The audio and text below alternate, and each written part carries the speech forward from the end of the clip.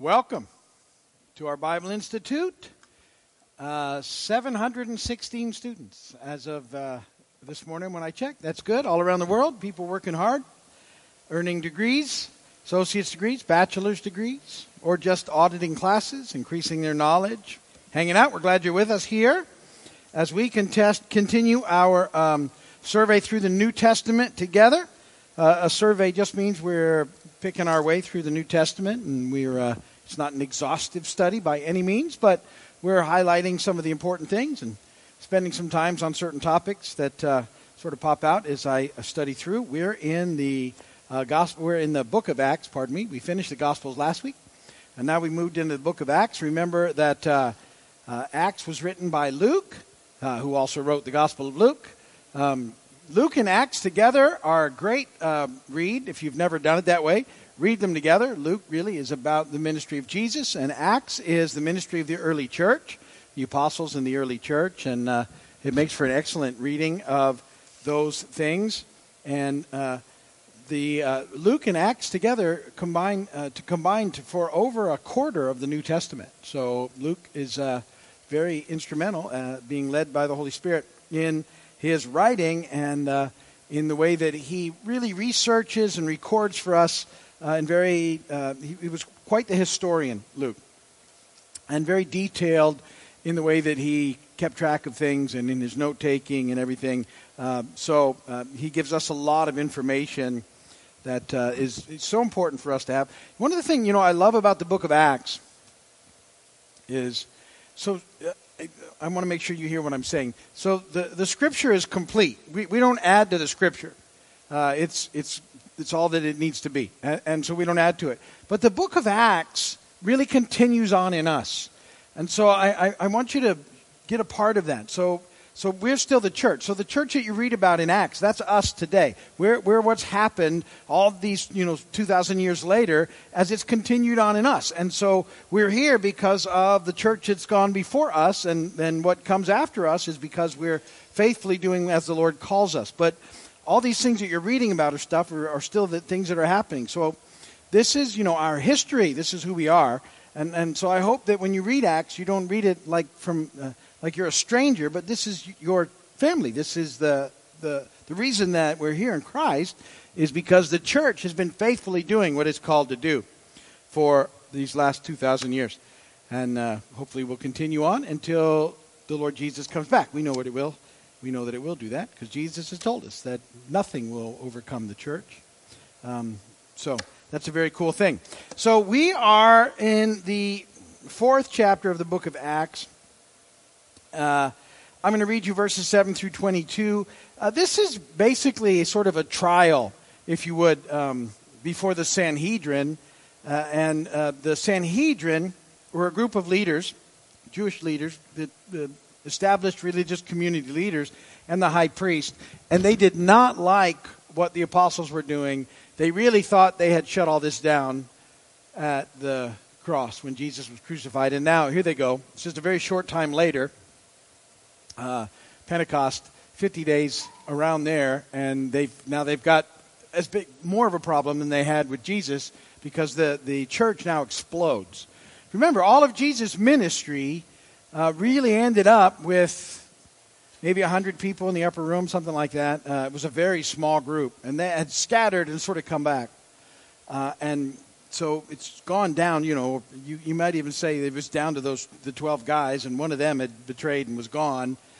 A small group, and the women that traveled with him. It was a small group, and that was after 3 years of miraculous ministry of Jesus, and that's where it was. But now, in very short order, the church is just going to explode as the Holy Spirit comes, as promised, and empowers the apostles and the disciples and the folks to be witnesses for what's happened, and there it just takes off. So all the things that Jesus was doing is now multiplied in geometric or algebraic fashion. It just compounds.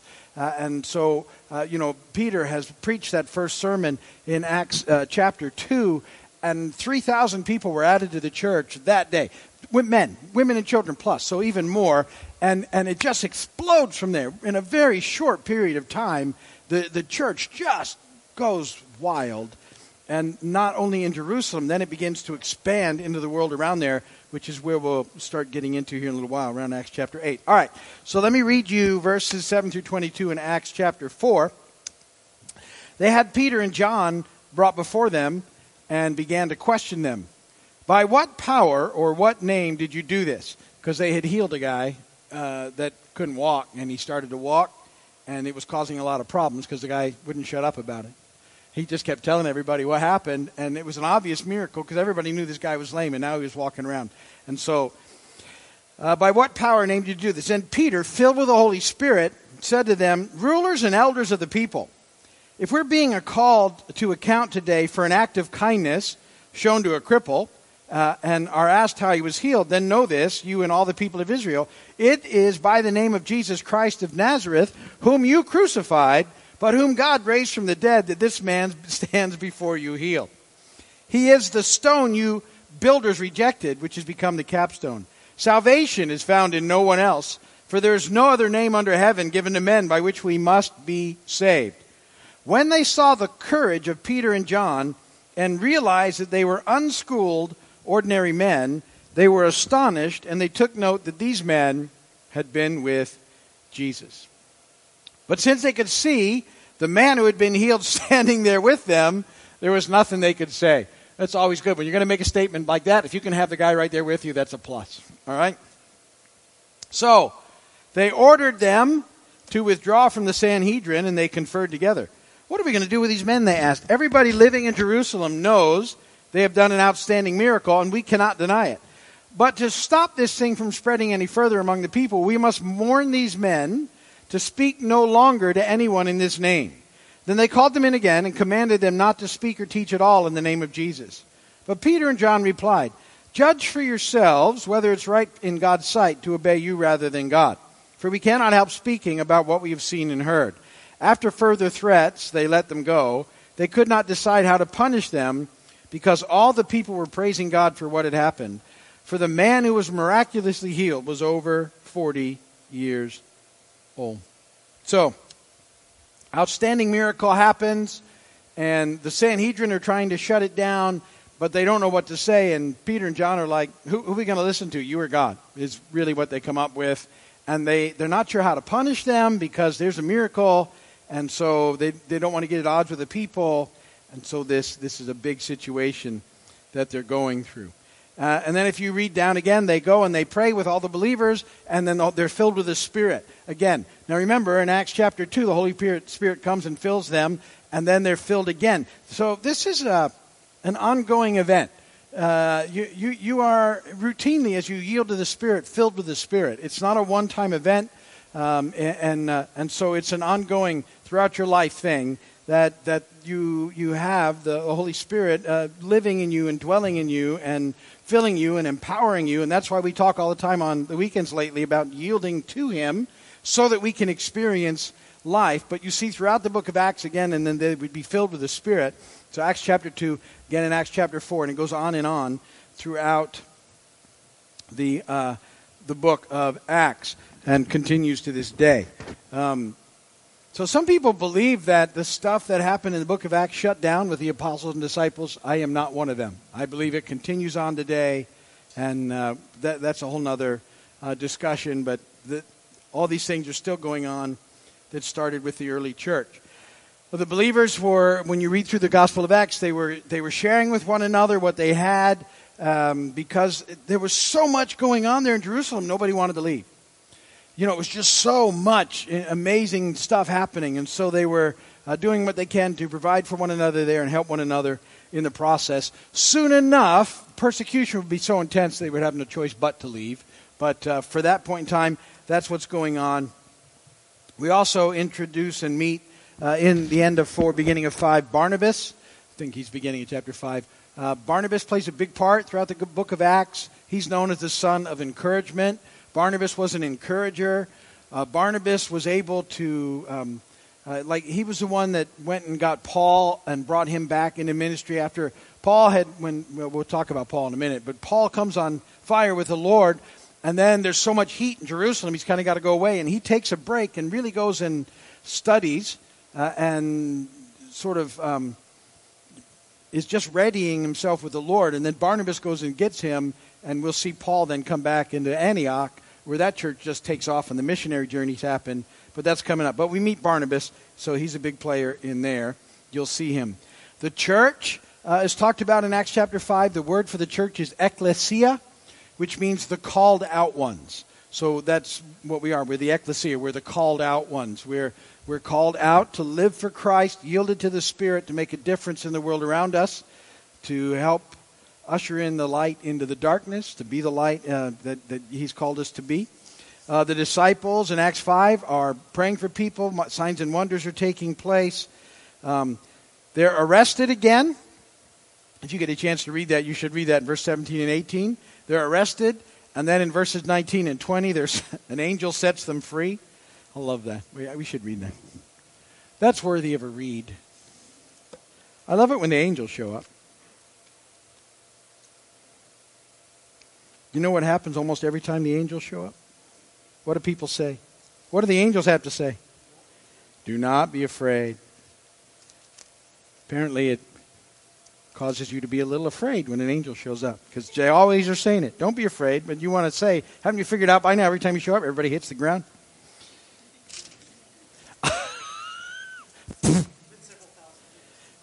Just for the last couple thousand years, just looking weird. Angels like, everybody's like that. Okay, verse 17. Then the high priest and all his associates who were members of the party of the Sadducees. You know why they're the Sadducees? You've all heard me say this numerous times, right? They didn't believe in the resurrection. So they were, thank you very much. The Pharisees did, but the Sadducees didn't. They were filled with jealousy. You know why? And they were jealous because they couldn't do the stuff Jesus, the disciples and the followers of Jesus were doing. They arrested the apostles and put them in the public jail. But during the night, an angel of the Lord opened the doors of the jail and brought them out. Go, stand in the temple courts, he said, and tell the people the full message of this new life. I love that. So an angel of the Lord shows up. The angel of the Lord appears 5 times in the book of Acts. Go find him. It's fascinating to watch what happens. The word for angel, it's the same word for messenger of the Lord. Angel shows up, tells him go and preach the gospel. And angels are, some people get off a little bit on their angelology, which is an actual word. I think because they start to worship angels and they do some other stuff where they over-listen and get off Scripture. But angels are real and exist and are involved in more things than you probably realize. So just so you're aware of that, the angels haven't stopped doing things from time to time and showing up. And the Scripture even says you probably won't even know it when an angel's popped in and out. I have a couple of angel stories. One of mine is funny because and it happened right around this time of the year. We do this big night of thanks thing, and I'm sorry, some of you have heard it, but some of you haven't. We're getting ready to do we'd done the first one, and it was very successful. It was more successful than I thought it was going to be, and we had deep fried 12 turkeys, me and another guy, for that first event, and it was very stressful to deep fry 12 turkeys. And now I knew it was going to be bigger, because that's how things happen here. If we have a successful thing, the next one, people are going to talk about it, and it's going to be bigger. And so now I'm thinking, we probably got to deep fry 20 turkeys. And deep frying turkeys is, how many of you have ever deep fried a turkey? It can be, when you put that thing in the grease, it's a little exciting. Because if there's any frozenness left to it, it is like a rocket. It goes, whoa. So, and you have to watch it closely and time it, and then so a lot of stuff going on. I'm thinking, man, I really don't want to deep fry these turkeys this year. And we were having a worship team practice, and we're in there, and this guy walks in. I'd never seen this guy before, and he said, "I'm Dave, the pig man." I said, "Yeah, okay." That didn't mean anything to me. He said, "I'm here to deep fry your turkeys next week. I want to deep fry your turkeys for you." I was like, "Get out of here." He goes, "No, I do it all over the place. I'm going to be happy to do it for you. I'll do it for free." And I said, "Okay, well, next Wednesday." He said, "Good, I'll be here." And Sure enough, he showed up. When he left, I went to everybody in the worship team. I said, I don't know, that could be an angel, because that's like the wildest thing I've ever was thinking about it when he walked in. That's really what was on my mind. Maybe that was an angel. It turns out it's not. If you've met Dave, he comes to church here all the time. He's no angel. But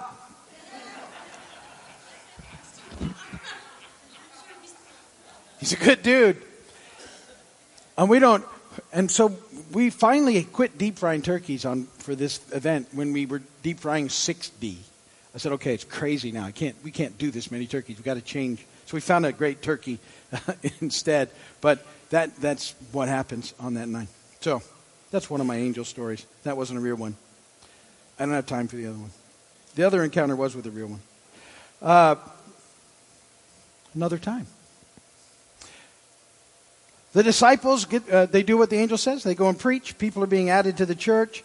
The Sadducees don't know what to do with them, and one of them speaks up, Gamaliel, who was actually Paul's teacher before this. When they heard this, verse 33, they were furious and wanted to put them to death. That's what they figured they'd solved the problem with before with Jesus, and it was just getting worse.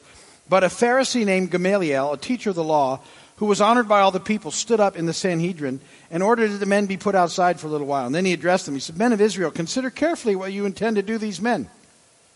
Some time ago, Theudas appeared, claiming to be somebody, and about 400 men rallied to him. He was killed. All his followers were dispersed, and it all came to nothing. After him, Judas the Galilean appeared in the days of the census and led a band of people in revolt. He too was killed, and his followers were scattered. Therefore, in the present case, I advise you, leave these men alone, let them go. For if their purpose or activity is of human origin, it will fail. But if it is from God, you will not be able to stop these men. You will only find yourselves fighting against God." His speech persuaded them. They called the apostles in and had them flogged. Then they ordered them not to speak in the name of Jesus and let them go. And the apostles left the Sanhedrin, rejoicing because they had been counted worthy of suffering disgrace for the name. Day after day in the temple courts and from house to house, they never stopped teaching and proclaiming the good news that Jesus is the Christ. So they thought maybe a beating would make them stop, and it didn't. They actually said, yes, we're on the right track, and they never stopped. Every day in the temple courts and from house to house. So this was an ongoing thing. They were just preaching the gospel, preaching Jesus, and people were coming into the kingdom every day. The scripture says, and they were added daily, those who were being saved. Daily, daily, daily, daily, daily.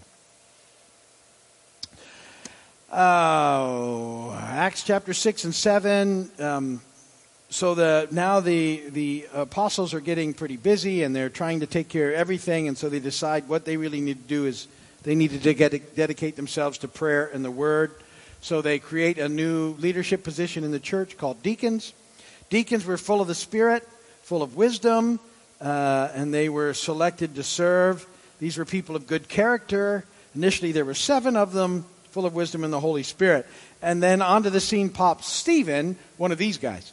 Stephen is filled with the Holy Spirit, and he's amazing in his ministry that just takes off immediately. So since they're kind of a little leery, these religious leaders are going after the apostles. They think maybe we can pick off some of these deacons who are out there doing the same thing as some of the people. And so Stephen, they've come after Stephen, and Stephen begins to preaching to them about Christ using typology that he knows these people that are listening are going to understand. So he goes back into the Old Testament. And he talks about Joseph and how God used the evil things that had been done to him for good. And so he's making a typology of like the crucifixion, how God used the crucifixion for the good. Because through the cross, we can all be saved and be reconciled to God. He talks about Moses. Moses is a type of Christ. As infants, they were supposed to be killed. Remember, they tried to get all the newborn when he was trying to get Jesus, the king. They were rejected by their own people. Moses set his people free from bondage, just like Jesus. So Moses, when you read, it's just a type of Christ that we can see. And then Stephen is stoned to death by the Jewish leaders. An amazing thing here, verse 55 through 60. But Stephen, full of the Holy Spirit, looked up to heaven and saw the glory of God, and Jesus standing at the right hand of God. Look, he said, I see heaven open and the Son of Man standing at the right hand of God. At this they covered their ears, and yelling at the top of their voices, they all rushed at him, dragged him out of the city, and began to stone him. Meanwhile, the witnesses laid their clothes at the feet of a young man named Saul. That's Paul. And while they were stoning him, Stephen prayed, "Lord Jesus, receive my spirit." Then fell on his knees and cried out, "Lord, do not hold this sin against them." And when he had said this, he fell asleep. A couple of things there. First, fascinating when he says, "Look, I see heaven open and the Son of Man standing at the right hand of God." That's the only place where we ever see Jesus standing at the right hand. Every other time he's sitting at the right hand. So get this picture. As Stephen is being martyred to death, Jesus gets up and goes over and gets ready to welcome him into heaven. Isn't that cool? I mean, I think that's amazing. So what's the stand Stephen was taking got Jesus out of his seat to welcome him into the picture. That's pretty cool. And perhaps it was because of the forgiveness that he was extending to the people doing it, which includes Paul. Saul there, but he's going to become Paul. And Augustine said that the church owes Paul to the prayer of Stephen. So that's pretty fascinating stuff. That when you think how those things are happening, and remember how I tell you he invites us into his story and how he weaves all these things together? Acts chapter 8, there's some changes that happen in 8 through 12. The base of operation, you're going to watch that shift from Jerusalem to Antioch. Because of the persecution in Jerusalem, most of the apostles stay there, the ones that haven't been crucified or killed already. But the rest of them are going out. Peter's going to go out. Antioch becomes the base of operations, Gentile church. Barnabas goes and gets Paul. And from the Antioch church, they go out and begin to do mission work all over the world. And so the focus really moves to Peter next and Peter's ministry, and then to Paul and his ministry. Saul begins to persecute the church significantly. Philip, one of the deacons, preaches Christ in Samaria with great power. Great story there if you haven't seen it, when he's talking to the eunuch, and he goes, you have to read Acts. He goes under the water with the eunuch, and he comes up 50 miles away. He gets translated under the water and ends up in a different spot where God needs him. Really cool when that happens. Pretty powerful baptism. I always pray that happens when we're down there, but I hope I end up somewhere good.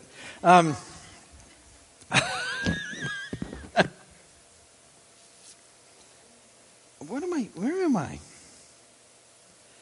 And then Acts chapter 9, we're gonna see Saul. He's struck blind, comes to Christ. He's named Paul, born in Tarsus, Roman citizen, student of Gamaliel, tent maker by trade.